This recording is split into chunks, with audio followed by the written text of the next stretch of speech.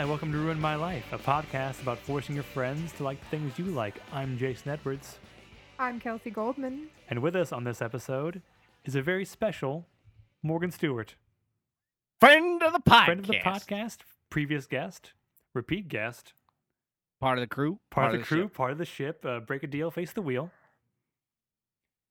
Face the wheel. Back one more time. Well, I shouldn't say that. To tell you about the best movie, whatever was, besides the other movie, Kablooey, the best movie that ever was. The next best movie. Not like the next in the list of best movies, like this is number 2, just the succeeding next best movie. Best movie is the next best movie.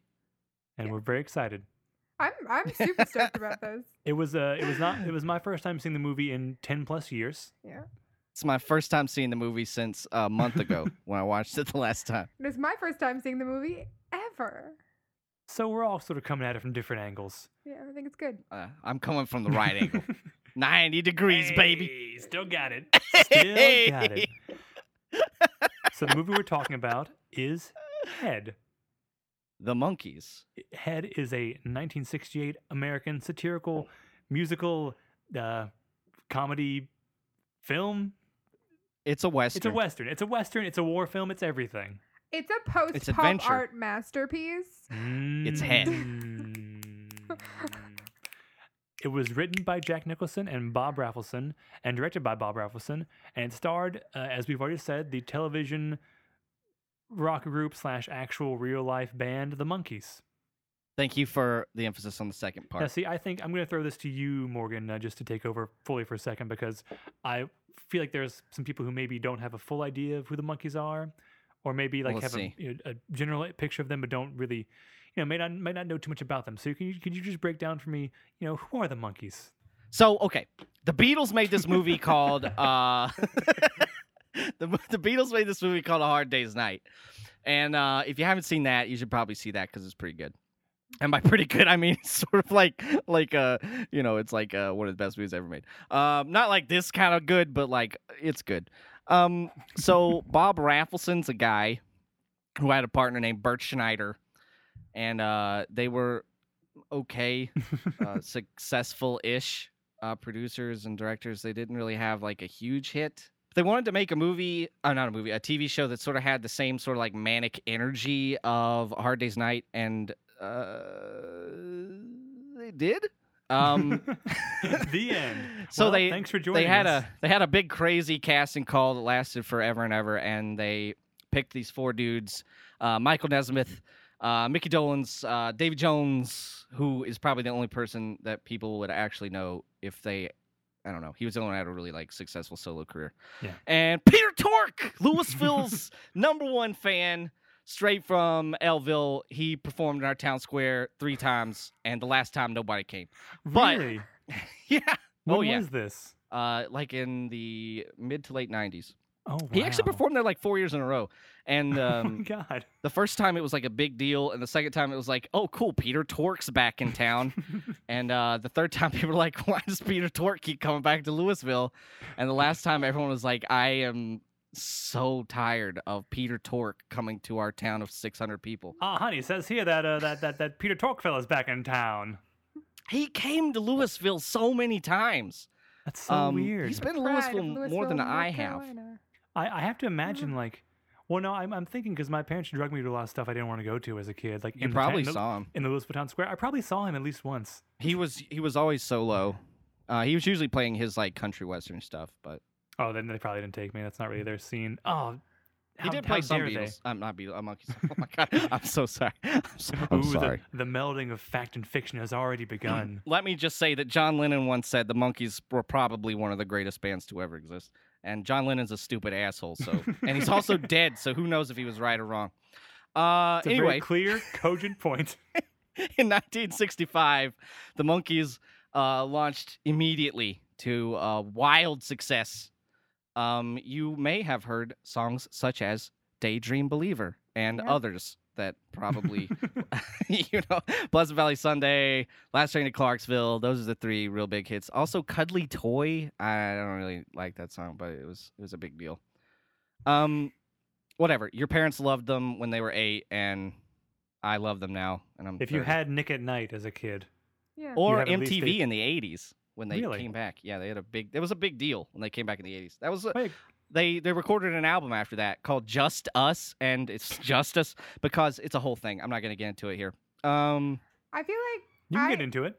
I was big into Nick at Night as a kid. And I feel like that's why I have like more knowledge of the Monkees than I thought I did. Yeah. Jason might be thinking about the Banana Splits. No, I didn't fuck with that. You don't like the Banana I Splits? don't fuck with the Banana Splits. The Banana Splits were like the Monkees if they were made by Sid and Marty Krofft. So terrifying and bad. The Monkeys that did run on Nick at Night though at one point, right? It may have. I don't remember. I feel like it wasn't. Maybe it ran somewhere else. Because if it ran on Nick at Night, I would have watched it every day of the week for most of my childhood. It was like baby's first introduction to abstract humor because they would rarely write scripts and the Monkees would just make stuff up as they went along, and Bob Rafelson was just like they're trying to make it into a show. It didn't always pan out, I don't think, but it's funny as hell. So they were already musicians when they got hired for this No. show, right? Or Not no, all they of weren't. them. Some of them were just so Mickey was like he was an actor. He was like a kid Mickey actor. Dolenz. Yeah, Mickey Dolenz. He was in Circus Boy when he was 10. And it was a show where he was basically like a monkey boy. Just like a monkey child. He looks like a monkey child. Davy Jones was like a failed horse jockey who wanted to be a That song and makes dance sense. man. He was That like makes a lot of sense. You know, classic Yeah. story. You've heard it 1,000 times. yeah. He's very short, and also he died. He died? Yeah, he died in 2013. The others are still alive. I think in 2013, it might be 2014, and it was the worst day of my life. But I won't talk about it. Michael Nesmith. I can't remember if he was him or Peter Tork who played country western music. I'd said it was Peter Tork, but I might be wrong. But they didn't all really have one of them. It was either Michael Nesmith or Peter Tork had been in bands and had played music, and the others were sort of like, yeah, sure, I'll be in a TV show. Mickey Dolenz had done some singing and stuff. If I am correct, I might not be. But they had not been like successful musicians in any capacity. Then they became musicians working on the show, and they wanted to do music, and the label wouldn't really let them because they didn't want them to do their own music. They wanted them to do their TV music, and We're not paying you to write songs. We're paying you to look good, to stand there and smile for the cameras. yeah, like initially in some songs, not the ones that are on albums, but like there wasn't even their voices. They would just like dub over it and have them like, dance along. But they became like a really good band. They became like a really good band. And half of the struggle they had making the TV show was that they wanted to be a band. And people were like, no, stop, don't, just entertain the 8-year-olds. And that was sort of a problem. They didn't want to just entertain the 8-year-olds. They wanted to be the best band ever, and they went and did it. Headquarters is a really good album. I've definitely seen this behind the music. Have you? I feel like I have. None of this sounds new. There's something really interesting about how this whole thing sort of happened backwards. Like, and I guess that's the way with a lot of, mass-produced art. But the fact that these guys are all thrown together to play a fake band, and then decided like legitimately that they wanted to be a real band. Yeah. And like became almost like more creative than the thing that was like put them together. And it just happened so much more in you think about it happening the other way around. You think about a band being discovered and then being launched to stardom, but they sort of created a band to back up the fact they were already stars for being in a band. Yeah, they were created by a corporate machine to make money. That was the whole thing. It was called the Monkees Project. It's not even. I mean, it's like Damon Albarn's Gorillaz thing. It was like, okay, well now they're gonna do this and now they're gonna do that. But I mean, those are just cartoon characters. But these are real people. Oh God. Which is okay. So they slowly, as kids fads do, they slide sort of into unpopularity after about 3 years. They stop really topping the charts. People are used to the Monkees. There's this whole thing where they don't play their own music, which still, if you talk to someone about the Monkees at this moment, they'll go like, "Hey, you mean the fake band that they didn't even play their own songs?" For God's sakes, they had a cover in Rock Band. It's disgusting. So the show's done. Show's over. Peter Tork wants to quit, and he does right after this movie. So they're like, okay, well, we've got $750,000. We want to make a movie. What should we do? And it's 1968, so you could theoretically make a movie with that amount of money. They did, in fact, because that's how much money they had to make this movie. They didn't even have $1 million. I mean, even in the late 60s, that's not a lot of money. That'd be like trying to make a major motion picture. Well, I mean, people do still do that, but I mean, it was like $5-6 million today. I mean, that's not much. It's impossible for me to say because as soon as we get past like the last, like basically before my lifetime, if I hear any amount of money, I'll be like, oh, it must have been so much back then. Yeah, that's true. $75 in 1963, that's enough to buy a house. So 1968, show's over. They decide, Bob Rafelson and Bert Schneider are like, well, we're going to make a Monkees movie. And the Monkees, David Jones was like, oh, cool, we're going to make, a movie that's like the TV show, and it's going to be like a family, It's adventure, a movie for kids, fun. man. It's a movie for children. Movie for children. They're not gonna dig The kids it, aren't going to man. dig it, man. So they get together, and they start brainstorming with Jack Nicholson. This is true. It's hard for people to imagine now, but Jack Nicholson in like the first 20 years of his career even was like a figure in like the burgeoning like indie, like the new Hollywood movement. He was a very countercultural 60s rebellious artistic figure, which is very strange now considering his last movie was I want to say How Do You Know? No, The Bucket List was like that. If that had been his last movie, that might have actually been decent or at least fitting. But he made that weird rom-com with Owen That's Wilson true. and Kate Yeah. Hudson, I think. Yeah. You alive? Yeah, he's alive. Yes, Okay. he's still alive. He's like semi-retired, but He's tweeting under the name Drill every day. leave this place. Hey, Hey. bringing the weird Twitter jokes. What is this, Chapo Trap House? He also mixed the soundtrack album himself. What? I didn't know that. Yeah, and it's a whole other experience. We'll get to that. So they go up to this cabin and they're like, let's just make a movie. So they get a tape recorder and they just start talking. And Jack Nicholson takes the recording with Bob Rafelson, and they just go write this movie. They just go write this movie. And then they get Victor Mature and Annette Funicello and fucking Terry Garr's first appearance in any movie is in this. She's in it for 2 seconds. Ray Nitschke, the football player. Oh god, what's the boxer's name? He's in the fucking Brandon Flower, the Killer song. I can't think of it. Sonny Liston. Sonny Liston's in this movie. Oh my god, he is. Yeah, he's By the way, Sonny Liston had no idea what he was doing in this movie, and he was very upset about being in it. According died, 2 to years David later. Jones. Okay, so they come back with this script. Jack Nicholson says he wants to make a movie where you can start watching it at any time during the movie and watch it all the way through, and it would be the same as starting it anywhere else in the movie. It's actually really, really cool. That's a cool pitch. And imagine I that feel coming. like maybe he succeeded. Imagine No, that he coming from definitely did. 1968 Jack Nicholson. I want to make a movie where. Well, I mean, I can't do it, but you know how he sounds. Yeah, I'm gonna make a movie. I don't know how he sounded before Easy Rider. That's pretty But- good. Yeah, it's a little less gritty, but it's hard to. Well, yeah, anyway. Yeah.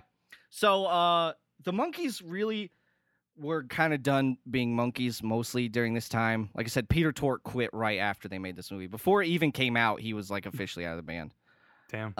Or it might have been Michael Nesmith. I can't remember. But one of them quit. They were done. It was kind of like the Beatles thing in the 70s when they sort of were like, oh, we quit, but here's our last album. Yeah, man, it turned out so well. This album's terrible. You heard it here first, folks. Let it be trash. It's a bad album. Shit tier. So was Abbey Road. Now that I think about it. Wait. Let's not get ahead of ourselves here. We're just throwing out opinions. Trying to make a podcast here, not get ourselves thrown in jail. Right? I'm so sorry. Calm down, everyone. I'm so sorry. So they make Head, with the themes of the movie being they want to destroy the image of the Monkees. Successful. Michael Nesmith said the main goal was to sort of kind of kill. He said the goal is to kill the critter, get it back in the box. Don't let it out anymore. That's exactly what he says in the commentary of this thing. Kill the exactly. critter. I say, you Get got to it kill back in that critter. It's out of the box. Get it back in there. And I would say to some degree, very successfully accomplished. The monkeys were more or less dead for 25 years after this movie. They didn't want it to fail, by the way. They wanted it to be a success, but they also wanted people to go, oh, my God, the monkeys are really good, and they're not who we thought they were. Instead, people went, what the fuck is this? No thanks to the monkeys. Everyone who liked the monkeys was put off by how just weird and sort of like bizarre and surreal it was, and people. A man is murdered on screen in the first 2 minutes. Yeah, they of this played movie. that. I don't remember the name, but it said The war criminal guy the from war criminal Vietnam, from the Vietnam famous dude who's Nguyen. He gets shot in the head right in the street. You've seen the picture. Yeah, That- and they play that at the end of like a weird like Diddy Diego war chant. yeah, sort of a takeoff of the lyrics of their theme song, Yeah. but are all about how they're like a mass manufactured product, but nothing behind it. Hey, we are the monkeys. You know we love to please. A manufactured image with no philosophies. They also in that song give the entire like synopsis of the film, saying basically there's going to be no story, or rather, there's going to be a bunch of stories. Which is to say there isn't one. By the way, Davy Jones said of Diddy Diego war chant that it was primo beta stage white rap.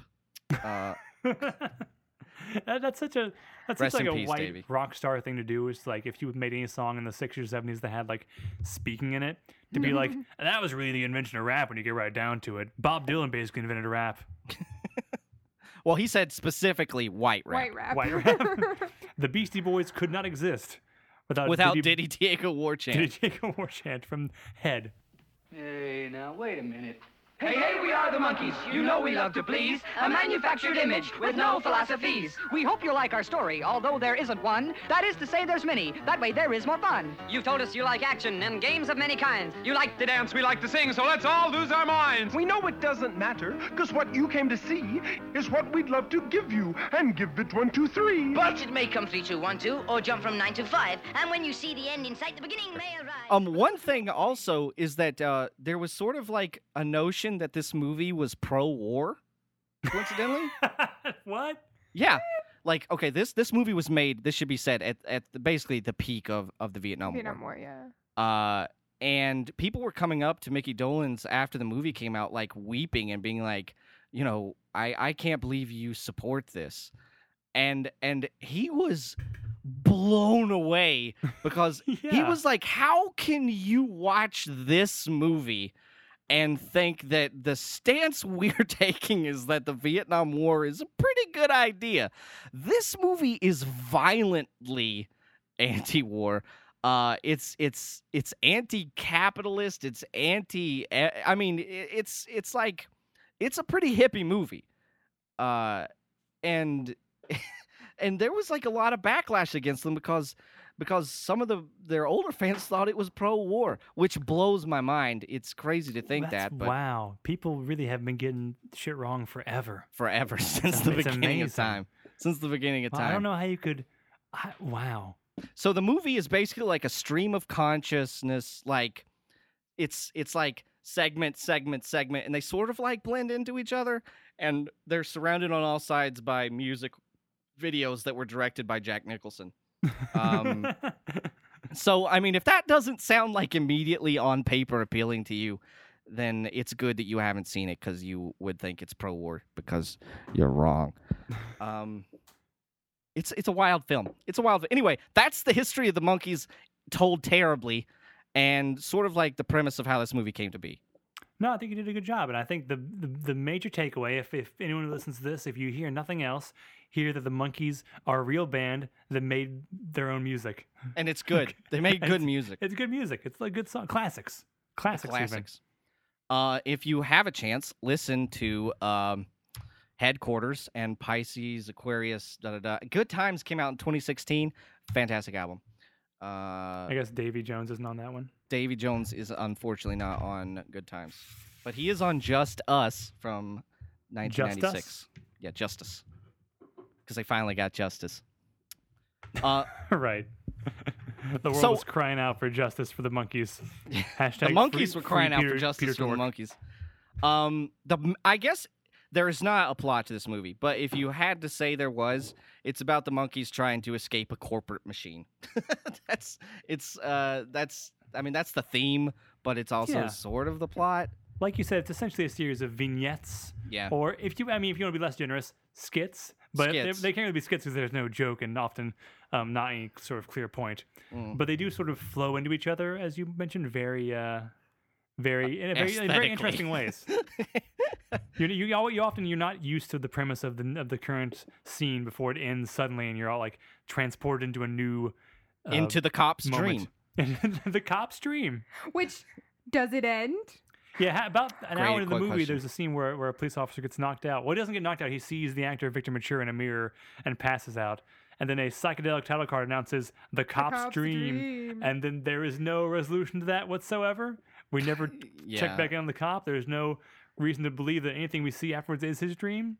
Or isn't? Or isn't. It could Or all be was his dream. everything before that his dream, and then everything after that is not? It depends on how you see it. Well, no, the whole movie is cyclical because it starts where it ends. Mhm. Yeah. Circle Sky, my friend. Do I really Circle. have to do this all over again? Whoa. When they premiered this movie, they split it into 3 parts and had them all playing at the same time. Jesus. Uh, It's like that Flaming Lips album. Oh, now I really I don't know, wanna, but like, sure. curate an exhibition around this movie where they have like the 7 screens like they had for the Eisenstein exhibition. Yes. And it all starts at a different place. Oh, It does feel like the kind of movie you would like see playing on a monitor in an art gallery and pick up your headphones and be like, "What the fuck is this?" And then like watch it for 20 minutes and then walk away and think like, "I don't know where that's going, but I don't want any part of it." But you should, because it's a great movie. it is. It's hard to I think it's art. It's hard to really like from a modern perspective, it really doesn't seem that weird. But the Monkees TV show was sort of like the first independent production on mainstream television. They didn't have a lot of studio support.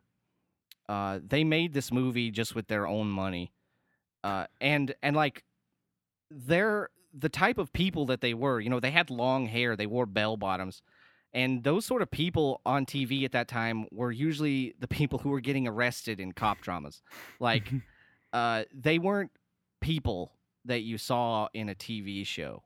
And like they had stuff in this movie, like the Keenholz car from the Museum of Modern Art or whatever. It's basically like a couple having sex in the backseat of a car, which was like a super controversial thing at the time. And I don't know, it just had a lot of really like psychedelic imagery. And this is like if you're watching a Disney show with a live action Disney show, and then they came out and their movie started with the beheading of Nick Berg from the Iraq War. This is like if the Wiggles movie started with that. Yeah, if the Wiggles movie started with the execution of Nick Berg by Al Qaeda, and then evolved into sort of like a stream of consciousness, like I don't know. It's really hard to describe how controversial it is because I think a good way to look at it is, and Kelsey, you made this comparison. I sort of shot you down when we were watching it, but I think upon reflection, you're maybe closer to right than I thought you were. Which is a weird way of saying that you were right. I don't know why I said like, well, you're close to right, but you're not, not as right as I am, obviously.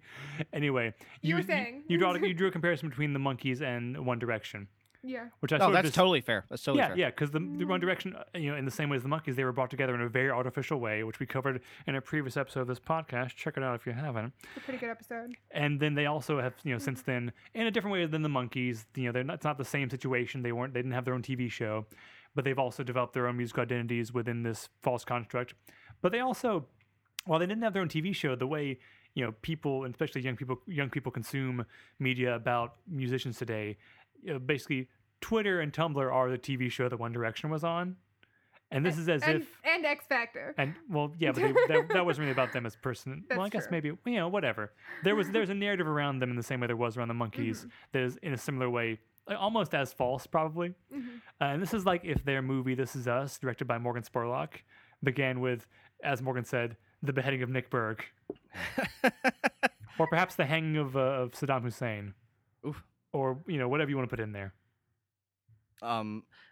I guess it's kind of unfair to compare Nick Berg to a war criminal, by the way, but you understand the metaphor. Yeah, just like, a piece of instantly recognizable filmed violence associated with the current ongoing war. Sorry to the family of Nick Berg. I guess. No offense, Matt. I think everyone takes your point. But yeah, it was and the attempt was made to sort of make that footage of Nguyen being executed in the street by getting shot in the face, to sort of like do the same thing that happens when you spell a word the same word over and over again, to sort of make it meaningless and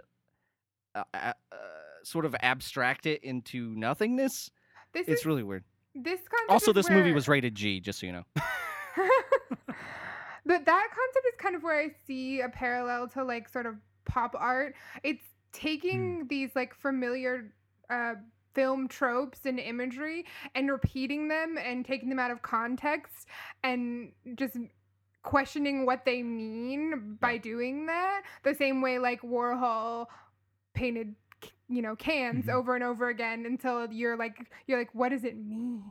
Frank Zappa has a cameo in this movie where he shows up with a talking cow and tells Davy Jones that his music is super white.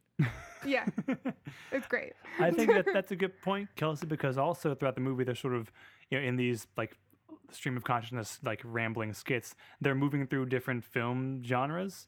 Like there's a war film, there's the Western, there's sort of Davy Jones has like the classic musical song and dance number. Mm-hmm. But it's instantly recognizable as like that genre, but it's just skewed a little bit. So you have to rethink the whole thing and reposition it in your mind. Kind of upsetting. It's kind of upsetting. There's the first actual recording of them playing live music is in this movie. Like the first, they never were able to rehearse. A lot of times they would play concerts, but they would basically, it was like a Beatles show. It was just people screaming their heads off, right? So they would just sort of play music, kind of, and they never really got recorded playing their songs live.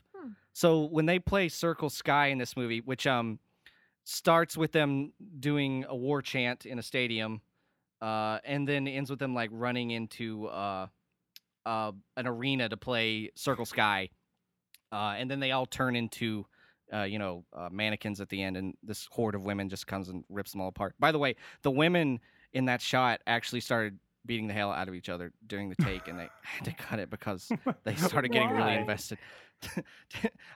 They just started actually attacking each other, and they couldn't get them to stop. They were like when they're ripping up the mannequins, the women are actually like clawing and trying to kill each other to get the pieces of mannequins.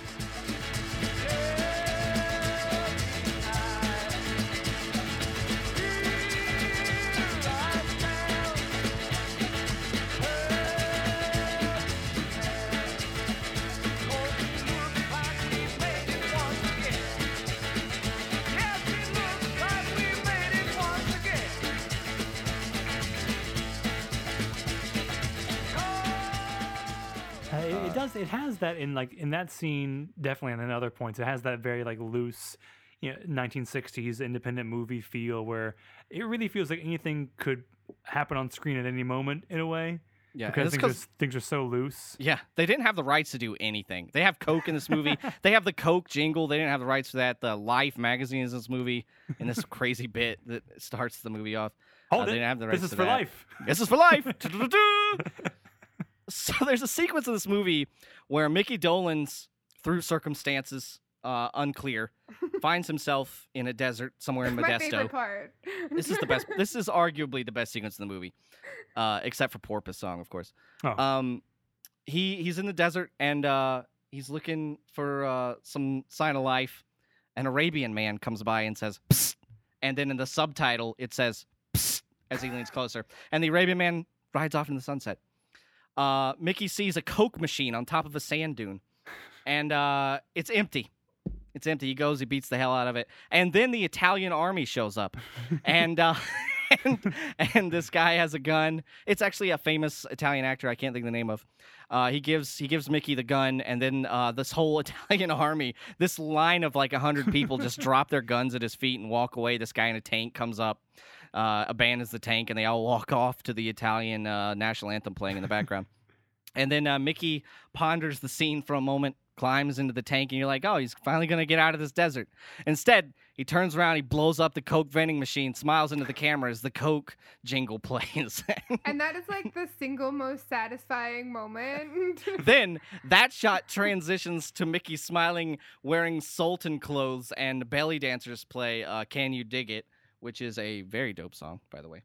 I think if you haven't seen Head and you're thinking about checking it out, that description of the desert sequence with the Coke machine is a good. It's the movie in miniature in a way. A microcosm of the film. So microcosm. Thank you, sir. It's sort of because like a lot of scenes in the movie will have that sort of weird, meandering, bizarre quality where you'll think like you'll be maybe a little entranced or a little bit engaged, but also a little bit confused and maybe put off. Like I like this. It's weird, but it's also I don't know what's going on. But then they'll come back around with something that's just like genuinely funny and surprising and like interesting, like him blowing up the Coke machine. Like when you realize the entire thing has been like a long like setup to that payoff, it's really quite funny. It's like, honestly, this segment is like 20 minutes, and the joke is the Coke jingle at the end. It's like a big setup for a Coke jingle.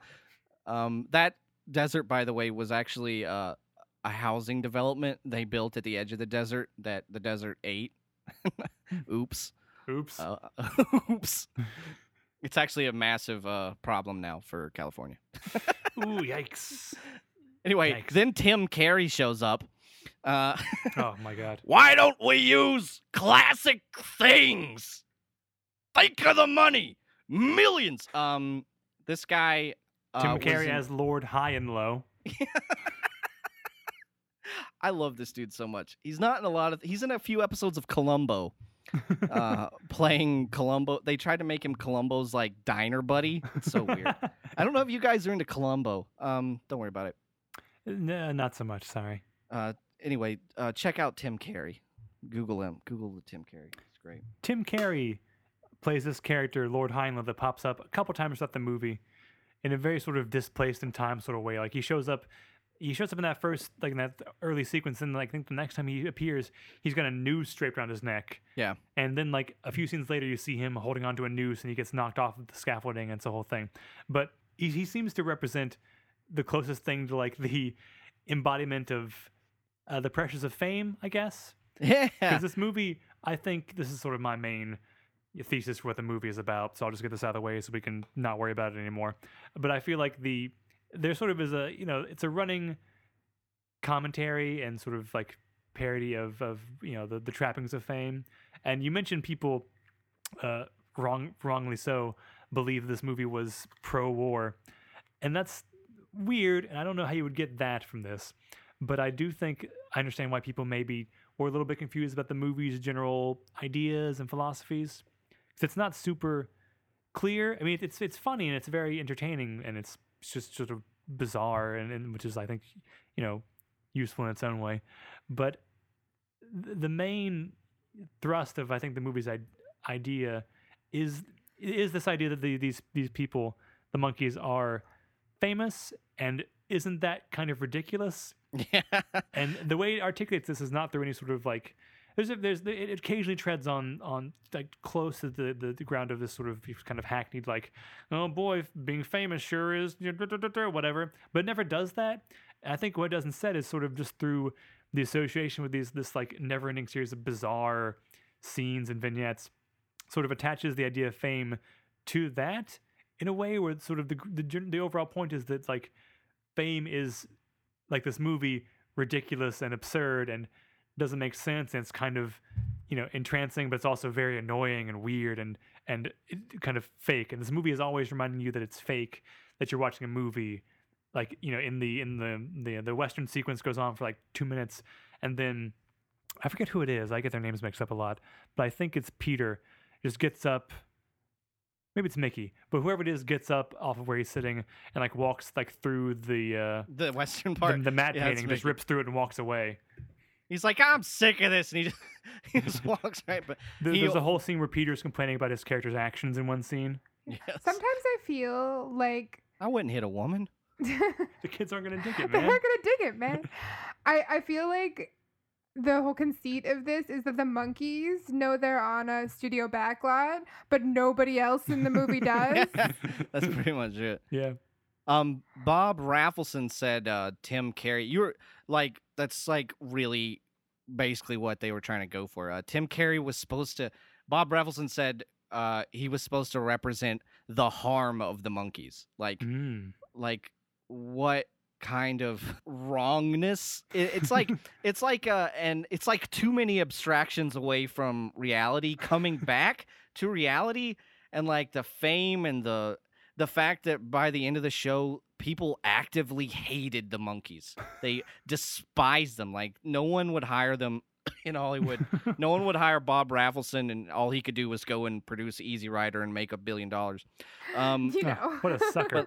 But he was like, I set out to make a commercial success, and when I got that, I realized that I was part of the problem.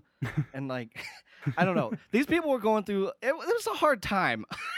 You can see that too. It's all sort of a little bit unprocessed what's on the screen, but you definitely feel that sort of confusion and angst about what they're doing with their lives. Yeah, because I mean, this much like today, sort of a very uneasy time in the country, and all they were doing was goofing off, and they'd all gotten basically for various reasons not had to go to the Vietnam War. Some of them pretended to be crazy at their draft meetings, and like, I don't know, it's a whole thing. But like, I think, you know, they didn't know what to do with it after it was there, and all they wanted to do was kill it, and they couldn't. And then they wanted to make music, real music, but they couldn't. They were legally not allowed to do it. And I don't know, it's a weird situation to find yourself in, where you're playing yourself playing music, but you can't be yourself and play music. And that's very, it's hard to like imagine that, because I don't play music and I'm not, you know, on camera acting. But that's National Broadcasting Corporation owns your name and your music and your ability to play music. If you think about like spending all day pretending to do the thing that you want to do in real life, but you can't really do it, you can only pretend, but you're getting rich and famous for pretending, then what the fuck does it mean? That's a real mindfuck. And then you make head and you try to blow it up, and you do. And Columbia Records is like, oh no. Oh no. You did it. Dennis Hopper's in this movie too, by the way. I will say if their goal was to make a movie that makes people, when they come to it, reevaluate the monkeys and look at them in a new light. I don't know I guess it didn't work back in the 60s. It was a huge flop. It worked for me when I saw this in about exactly 40 years after it was released. Yeah. Or actually, not quite 40. I saw this, I think we probably saw this for the first time in my dorm room in 2007. Yeah, it was somewhere. May have been sophomore year, but somewhere around there. Let me take you a little further down this rabbit hole, though. Okay. Here we go. I'm ready. The Monkees were legally obligated after this movie to produce a television special.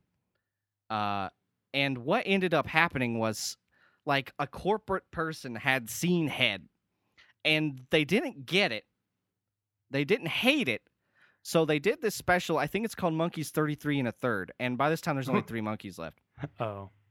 So they basically took Head, which was this movie designed to break the monkeys, and remade it into a TV special that was basically trying to make the monkeys still be the monkeys. Like they recut it, or no? Like they remade it for the TV special. Like it's a live, like Sonny and Cher, like variety show thing. And so they come out and like do some of these same kind of skits and some like versioning of the same kind of skits. So this is like so many levels of abstraction away from like anything at this point. It is horrible to watch. And in the middle of the show, they do this song called Mommy and Daddy, by the way. which is just Mickey Dolenz screaming things like, ask your mommy and daddy what happened to the Indians. How come they're all living in places with too much snow or too much sand? Ask your mommy or daddy what really happened to JFK. Ask your daddy why that soldier doesn't care who he kills after they put you to sleep and tucked you safely down in your bed. Whisper, mommy and daddy, would you rather that I learned it from my friends instead? I mean, it's crazy. Tell your mommy and daddy that you love them anyway. Give them a kiss. Love will set you free. Those are the real lyrics to that song, by the way. The fact that I guess NBC or wherever the Monkees were under contract saw ahead and held them to the contract for the special. It's bonkers. Yeah. It's not easy to find this special for very obvious reasons. But you have seen it? I have seen parts of it. I've seen like there's a part where they sort of redo the the happy birthday thing. Oh god. So there's a scene in the movie where the Monkees are gradually kidnapped by ethereal beings or themselves. And all that's left is Michael Nesmith just wandering around in a solarized dungeon. And he comes upon 3 chanting monks. And he's very confused. And then they take off their robes. And it's the Monkees. And they start singing happy birthday to Michael Nesmith. And he gets so upset. But before that, they have a big crazy dance party. And Michael Nesmith is like, listen, you can't just go around saying happy birthday and jumping out of walls.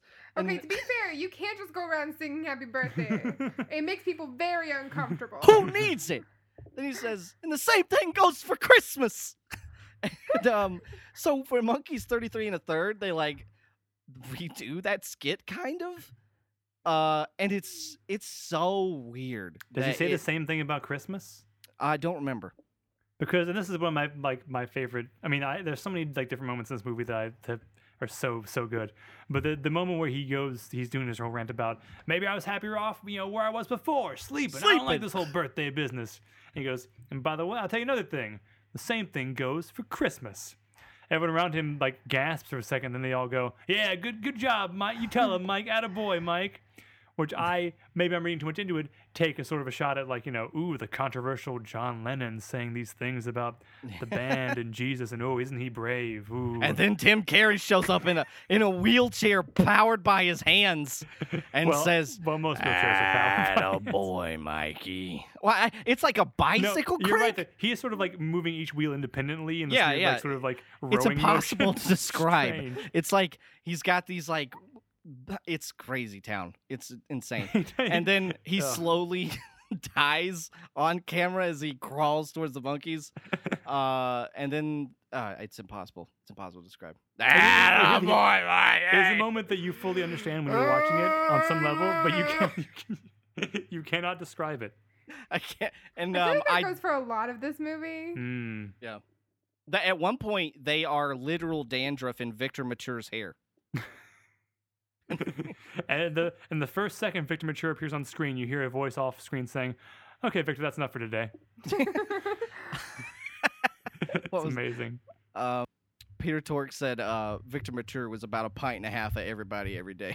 Victor Mature at this time was a famed soap opera actor, and they have him playing a behemoth 90-foot tall demon man who may or may not exist on multiple planes of reality. And constantly assaults the Monkees by hitting them with golf balls or kicking their TV dimension in half. Here's another microcosm of what the movie is. There's a scene towards the end where the Monkees are driving around in a car in the desert. Scooby-Doo like a Scooby-Doo. What was that Hanna-Barbera cartoon about the Doom Buggy that could talk? Jabberjaw. No, did they have a talking Doom Buggy in that show too? I don't remember. There's one of them that does that, where they replace Scooby with the talking car. You can imagine what that show is like. Even if it's not real, imagine what it's like.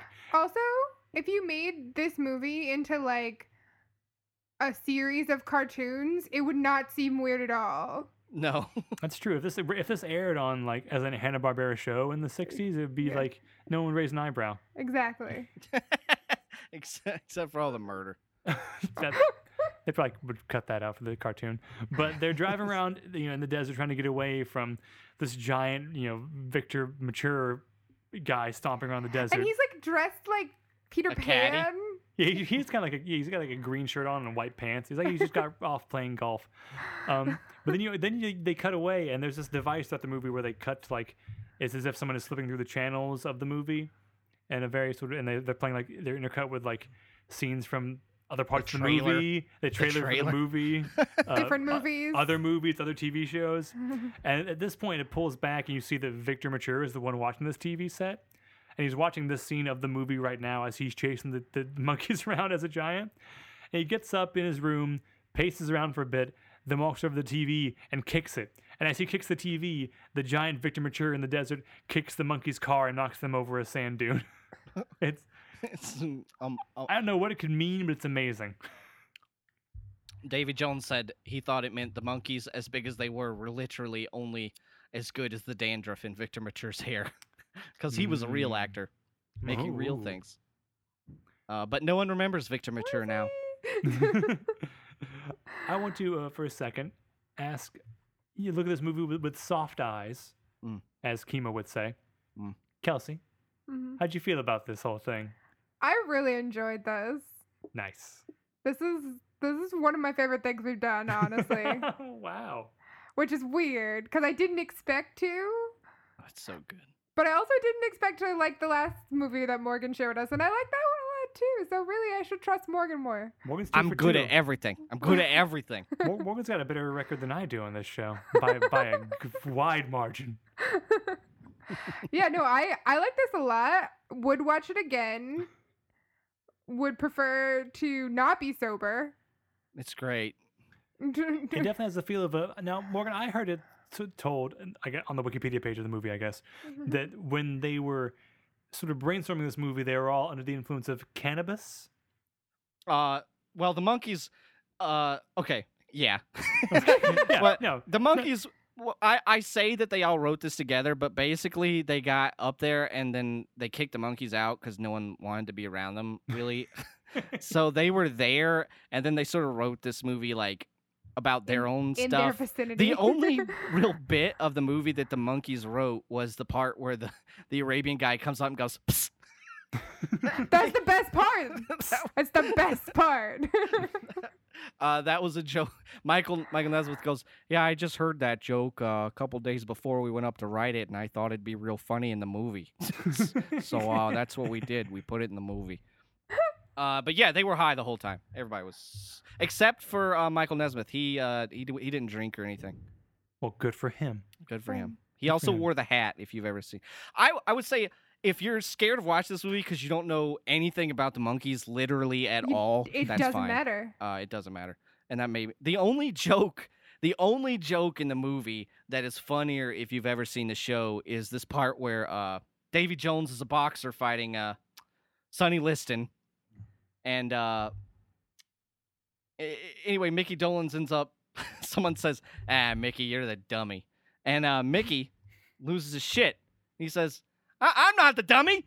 I'm not the dummy. And he goes and he beats up everybody in the whole entire thing, including this woman. And then glistening hero appears, Peter Tork, in the corner of the ring with a halo around him, says, it's okay, Mickey. I'm the dummy. I'm always the dummy, Mickey. And Mickey calms down. And because in the show, Peter Tork was the stupid one. But in reality, he was the one most into like transcendentalism, and he was like pretty chill, and he'd gone to college unlike everyone else. Like Davy Jones was like the one girls liked, and Mickey was like the schemer, and then Peter Tork was the stupid guy. He was the dumb. He was the dumb one. And that's the only joke that's funnier if you ever watch the show. That's it. There's the rest of it is not. And I don't think you need to have watched the show to find that bit funny. Honestly, it's pretty funny. Until now, I did not know that was in any way reference to the show. I'd say it's basically the only one. As a non sequitur, it's probably funnier. It's very funny.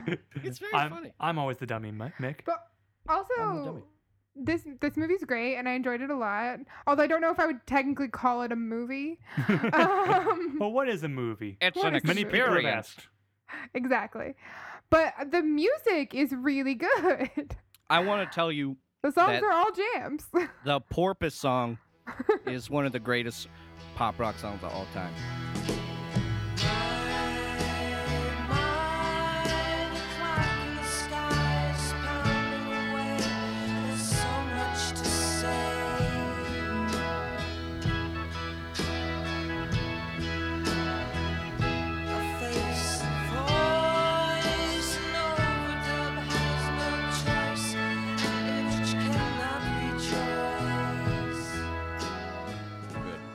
So good. Circle Sky, so good. Long title. Do I have to do this all over again? Fantastic. As We Go Along is like one of the best. Like, oh, it's so beautiful. It's really good. That's the song that plays as they're all like walking through picturesque scenery, and then turns into like, oh my God, we cannot get away from commercials. And I think as we were watching the first time, you basically said that "Can You Dig It?" the sort of like I don't know how to best describe it. Sort of the sitar number, basically. Yeah. Well, you described it as basically a more listenable version of "Within You, Without You," which is not. Yeah, at the time I was like deep in my, early college Beatles fandom, so I was very resistant to that idea. But in hindsight, you pretty much nailed it. It is true, and also coincidentally, that song was written before Sgt. Pepper's came out while they were making this movie. Because Really? the scene after Victor Mature goes, "Atta boy, Mikey," where they're all standing in the desert and they got the guns pointed at them, and then Davey has the cannon. So good. While they were shooting that scene in that western town, someone had gotten a copy of Sgt. Pepper's and started playing it over the loudspeakers of the Studio City, and they said in the commentary that like the whole production stopped and like just stood there and listened to the whole album played over these loudspeakers, and like, oh man, it was like a crazy experience for everybody. I want the director's cut where it's just like the whole album of Yeah. and everyone's just they standing filmed stock the still. whole thing.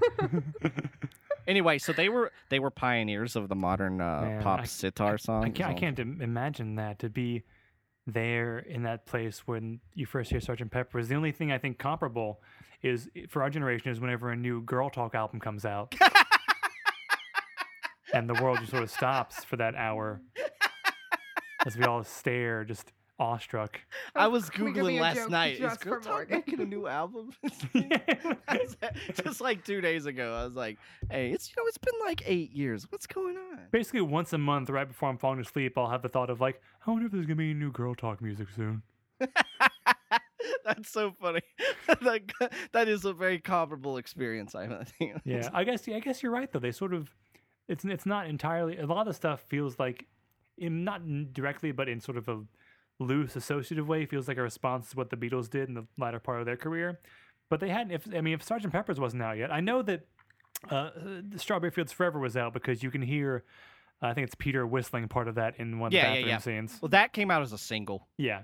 Didn't it? Am I crazy? Yeah, no, because it's not on Sgt. Pepper's. If That's right. Strawberry Fields Forever was on Sgt. Pepper's, there could never be another album that was good ever again.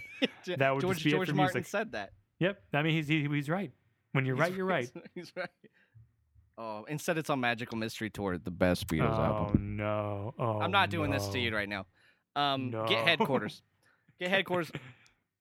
And get this soundtrack album. It's only it's like 35 minutes long. The whole soundtrack. Packs a punch. Packs a good punch. I want to talk about one sequence in this movie. Okay. Called Just it's one. Just one specific sequence called Daddy Song. Ooh. Davy Jones has been vacuumed up from Victor Mature's hair. He gets stuck in the vacuum hose and ends up falling into a black box, which I should probably discuss at a later time. Anyway, he comes out around the corner, and all of a sudden, this like vaudeville number starts. Years ago, I knew a man. He was my mother's biggest fan. We used to walk beside the sea, and he told me how life would be when I grew up to be a man. Years ago, we used to play and it's like this upbeat song about this kid growing up with his dad, and it's all black, and the whole set is black, and Davy's wearing all white, and then as he's dancing, it'll cut to the same set in all white, and Davy's wearing all black, and oh my god, I can't. It's like one of the best edited things I've ever seen in my whole life. The editing is really impressive. It is awe-inspiring. This sequence. I mean, the editing in this movie is actually really impressive. It Like, the pioneered the use of transitions, like, solarization in film. True story. It was a process that already existed, but they were the first people to put it into practice in a movie, and it was incredibly expensive. Yeah, it's weird because you see that now and you think, you got to. You could do that with an iPhone. Filter. Exactly, you can do that. There's a filter for that on your fucking iPhone. But back then, it actually had to like frame by frame, like mess with the film stock. Yeah, and they do it really well. Looks good. They maybe do it. I would say maybe it's like one element they do too much, but it's like being the first people to be able to do CGI in a movie. Like, what are you not gonna? You're gonna do it all the time. If you're the one person who can do this, like in a movie, I mean, you're gonna do it. And if you get a little carried away, sometimes you go full James Cameron and you make The Abyss. It happens. It happens. But you can look up Daddy's song Head on YouTube and just watch this one segment, this one song. It's actually a super sad song. Like a lot of the Monkees songs, it's like got this like really upbeat. It sounds like a really happy pop song, but the lyrics are like, "My father left me, and I never really got over that, and I hope that someday I have a kid, but I'm pretty sure I'll fuck that up too."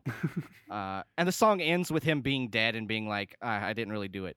Didn't really accomplish what I said to do. Thanks, Dad." It's a great song. Jeez Louise. Watch that segment though. It's amazing. It's beautiful.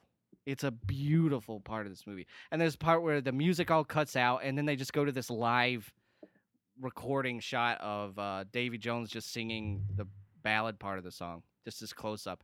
And then the music cuts back in and he dances off and the editing goes crazy. It's beautiful. It's beautiful.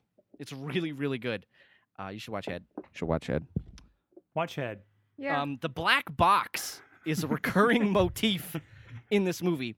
Constantly, the Monkees are getting locked in this gigantic black box, literally constraining them. And this is something that That's came not a from... metaphor or anything. Yeah, it's not a metaphor. They're literally in a big black box. But this is also not made for the movie. When they were making the TV show, they would literally lock them into a giant black box. Wait, what? What? That's not. I'm not kidding. When they were making the Sensory show, deprive them? people were so like they were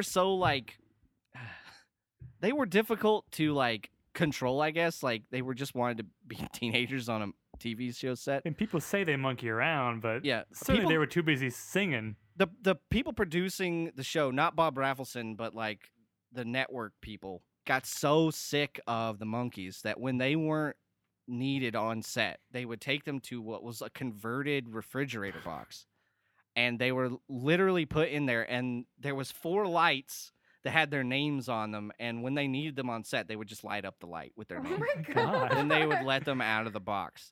And so like you watch it and you're like, that's a little heavy-handed, the Monkees. Yeah. But literally when they were making the show, they were literally put into a box every day, like actual animals.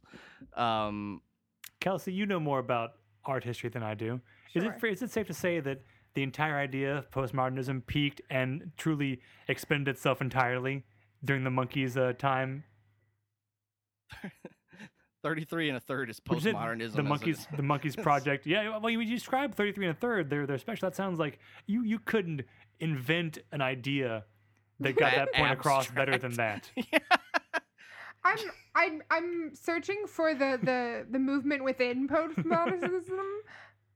Sorry, I'm searching for the movement within postmodernism that is encompassed by both Head and probably 33 1/3. I don't know what it is, but it's something. Post-Monkeesism? Ooh, talk about POMO. Post-Monkeesism. It's definitely its own like this sub movement of like conceptual art meets performance art meets pop art. I But don't know all of what it to taking call it. place on this like grand like national stage Yeah.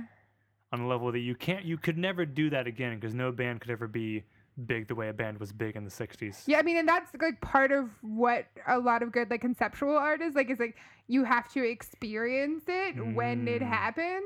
Mm-hmm. A Like new you can world record it, whose but only it's not the preoccupation same. will be how to amuse itself. Mm. The tragedy of our times is that we may get exactly what we want. That line, Come on, Davey. that was very like that's what cemented as like this is a piece of art. Someone is trying to make a statement here. There's that part where they're talking to the guru, and he says like, where there's choice, there is misery. I really believe that. Where there's clarity, there's no choice, and where Yeah. there's choice, there is misery. Yeah, I'm pretty sure the first time I saw that sequence, and then again when Peter like repeats it, and then gets to the end, and gets to the very humble, but what who should am I to speak because I don't know anything, and then I think Davey is like, well then why are we listening to you for if you don't know anything? You don't know nothing. I'm pretty sure the first time I saw that sequence, I took that whole like the guru thing to be again like sort of a response to the Beatles' embrace of Eastern thought and like how sort of surface level and like meaningless that was, but. Watching it this time, I do think what the guru is saying is mostly true. It is. Yeah, I think he's right. I mean, he says history is one set of ideas deposing another, which is true. That's Which the is most very succinct true. way to describe history that you can't make history any smaller than that idea. You can't clarify what history is any more than it's an idea beating an idea. That's history all the way through humanity. And the part where Peter Tork starts like basically repeating what the guru says, but like sort of incorrectly and like a level down is like its own kind of commentary on like you watch a TV show and you feel smart, so you start quoting the quotes, but you get the words kind of wrong. Yeah. And then people don't understand you the same way because you're still you. You're still Peter Tork sitting in a box, and when you say you don't know anything, people are like, what the hell? What? I thought you had a thing. Even if you pick up like an idea that to you feels so big and mind-blowing and perfectly true, trying to communicate that to anyone else around you is so difficult and nearly impossible. And was that guy right? If our world is preoccupied with entertaining itself and it got what it wanted, is that a tragedy? I think it is. I think we kind of fucked up. I don't know. Watch Head. Watch Head. It's good. I think they were right. Also, Stephen Stills from Crosby, Stills and Nash was originally going to have Peter Tork's part in this show. What? Oh, in the show. In the show, yeah. But they didn't cast him because his teeth were too crooked. So they asked him if he knew anyone who looked exactly like him. And he said But Peter with better Tork. teeth? Yeah, but with better teeth. So they got Peter Tork. So Peter Tork is playing God. Stephen Stills from Crosby, Stills and Nash. It's a whole thing. The levels of it just a lot goes of down levels. so far. Usually I have some questions I run through with our guests, sort of coax out ideas, and then we ask each other just normally to like focus our thinking. But Morgan, you have just thrown so much knowledge at us that you've dropped so much science. I don't think there's nothing else that you haven't already covered that I could If possibly you ask like a thing, you have to like everything. You have to. I can't like something without being like, oh, well, what was their childhood like? Morgan, this is where I get you. Like, I don't know how to like things like in a casual way. Yeah. If I like something casually, I barely like it. Yeah. I'm indifferent. If I like it casually, like it's there. But if you love it, I love it, and I know everything about it. and it could really take over all of your time, and in effect, Ruin your life. ruin your life. Ruin your life. Oh, that's the name of the show. Oh, and if I didn't have one more thing to say, that would be the perfect close to this. So the reason they called this movie Head was so that if they made a sequel, they could in the trailer say, "From the men who gave you head." That is literally the only reason that this movie is called Head, so that they could make a joke in the future, which they did not. That's amazing. I mean, if you can't respect that, You gotta respect I mean, that. come You have on. to- You gotta you have to respect Come that. on. Respect the process. Do you, Kelsey? Do you feel? How do you feel about this movie? Do you have any final thoughts? I mean, I love this movie. This might Bless be you, the Kelsey. most successful ruining of my life. Damn. And I don't know if I just needed this movie right Kelsey. now. I've been doing this shit for a year and a half. I know, You right? serious? You gonna do me like this? Listen to Mommy and Daddy, Kelsey. You'll like it. I think I just like needed this movie right now. I think it just came to me in a moment where I just really needed it. This kind of brings together like a bunch of different things that I enjoy and am interested in. It's sort of got that sort of art historical, art critical thing happening, but also like with the nostalgia of like the shows I watched on Nick at Night when I was younger. And Matthew. also protest history is a really interesting thing. So yeah, there's a lot of stuff coming together in a way that maybe doesn't make a lot of sense, but is really compelling to watch. Some of the stuff I would argue that doesn't make sense, but like it feels like it should, is because it was like very specific political commentary for an era where like almost all the thing that people remember is like, oh, the war was real bad. Nixon, did he get impeached? And you know, like, oh, people wore like crazy looking clothes. That's really like if you think about the counterculture of that era as a dude who is 29, like that's what you think about, I guess. But like there was a lot of shit happening. There's nuance that we are unaware of. Yeah. But it as it stands now, it just works as like really abstract, vaguely politically oriented comedy. Like, what are the Italians doing? I don't know. Well, did they do that? Was that a World War II thing? I'm not really sure. Could you But make this movie? It's like now? 68. Oh, It's wait. like, Oh, well, I think a good comparison would be like if you imagine, like like 50 years from now, looking someone back trying at, like, to describe this era. any one day on Twitter. Like the jokes would. What the fuck is You would have Twitter? no idea what anything meant. Like you could just. It's like a whole like meme with the plums and also like political shit happening all at the same time. Yeah, and be like, what was this about? And be like, oh, well, this is one day that one like former New York Times opinion columnist said this one thing on Twitter about this one guy who said this one thing, and we just went off on him all day. Like, what the fuck are you talking about? Like, oh, you had to be there, man. It was really funny. We used to drive cars that looked funny. We wore pants that you would never wear. Not in a million years, kid. Boys.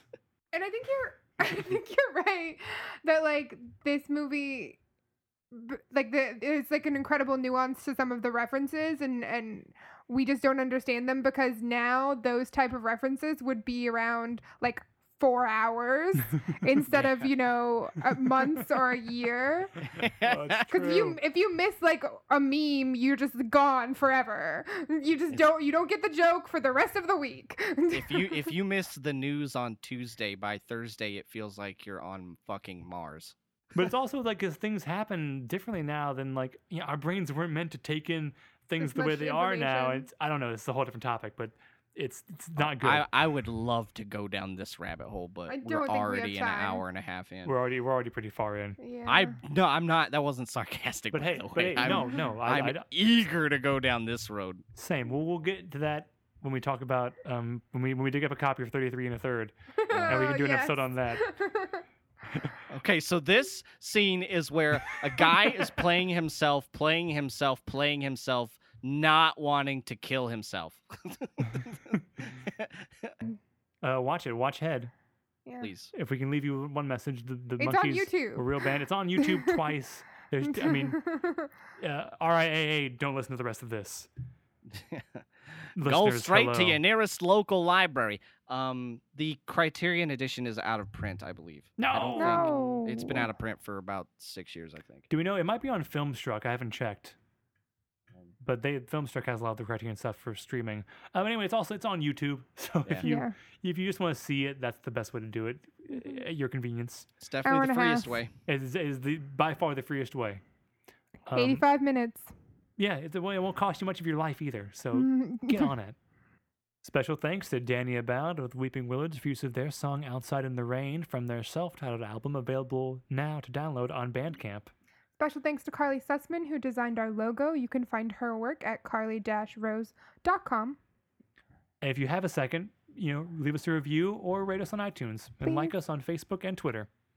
Morgan, Yes. thanks, man.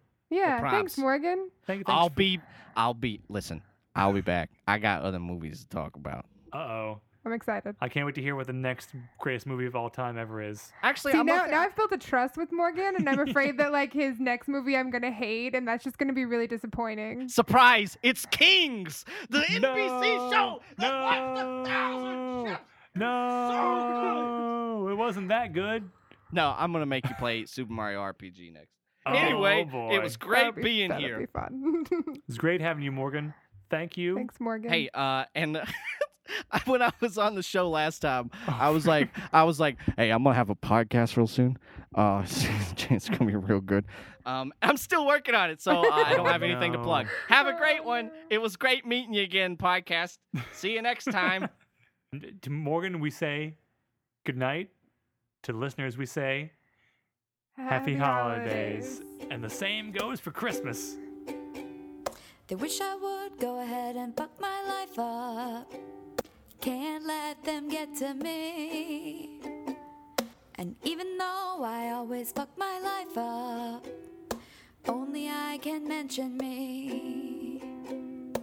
They wish I would go ahead and fuck my life up. Can't let them get to me. And even though I always fuck my life up, only I can mention me. Only I can mention me. Only I can mention me.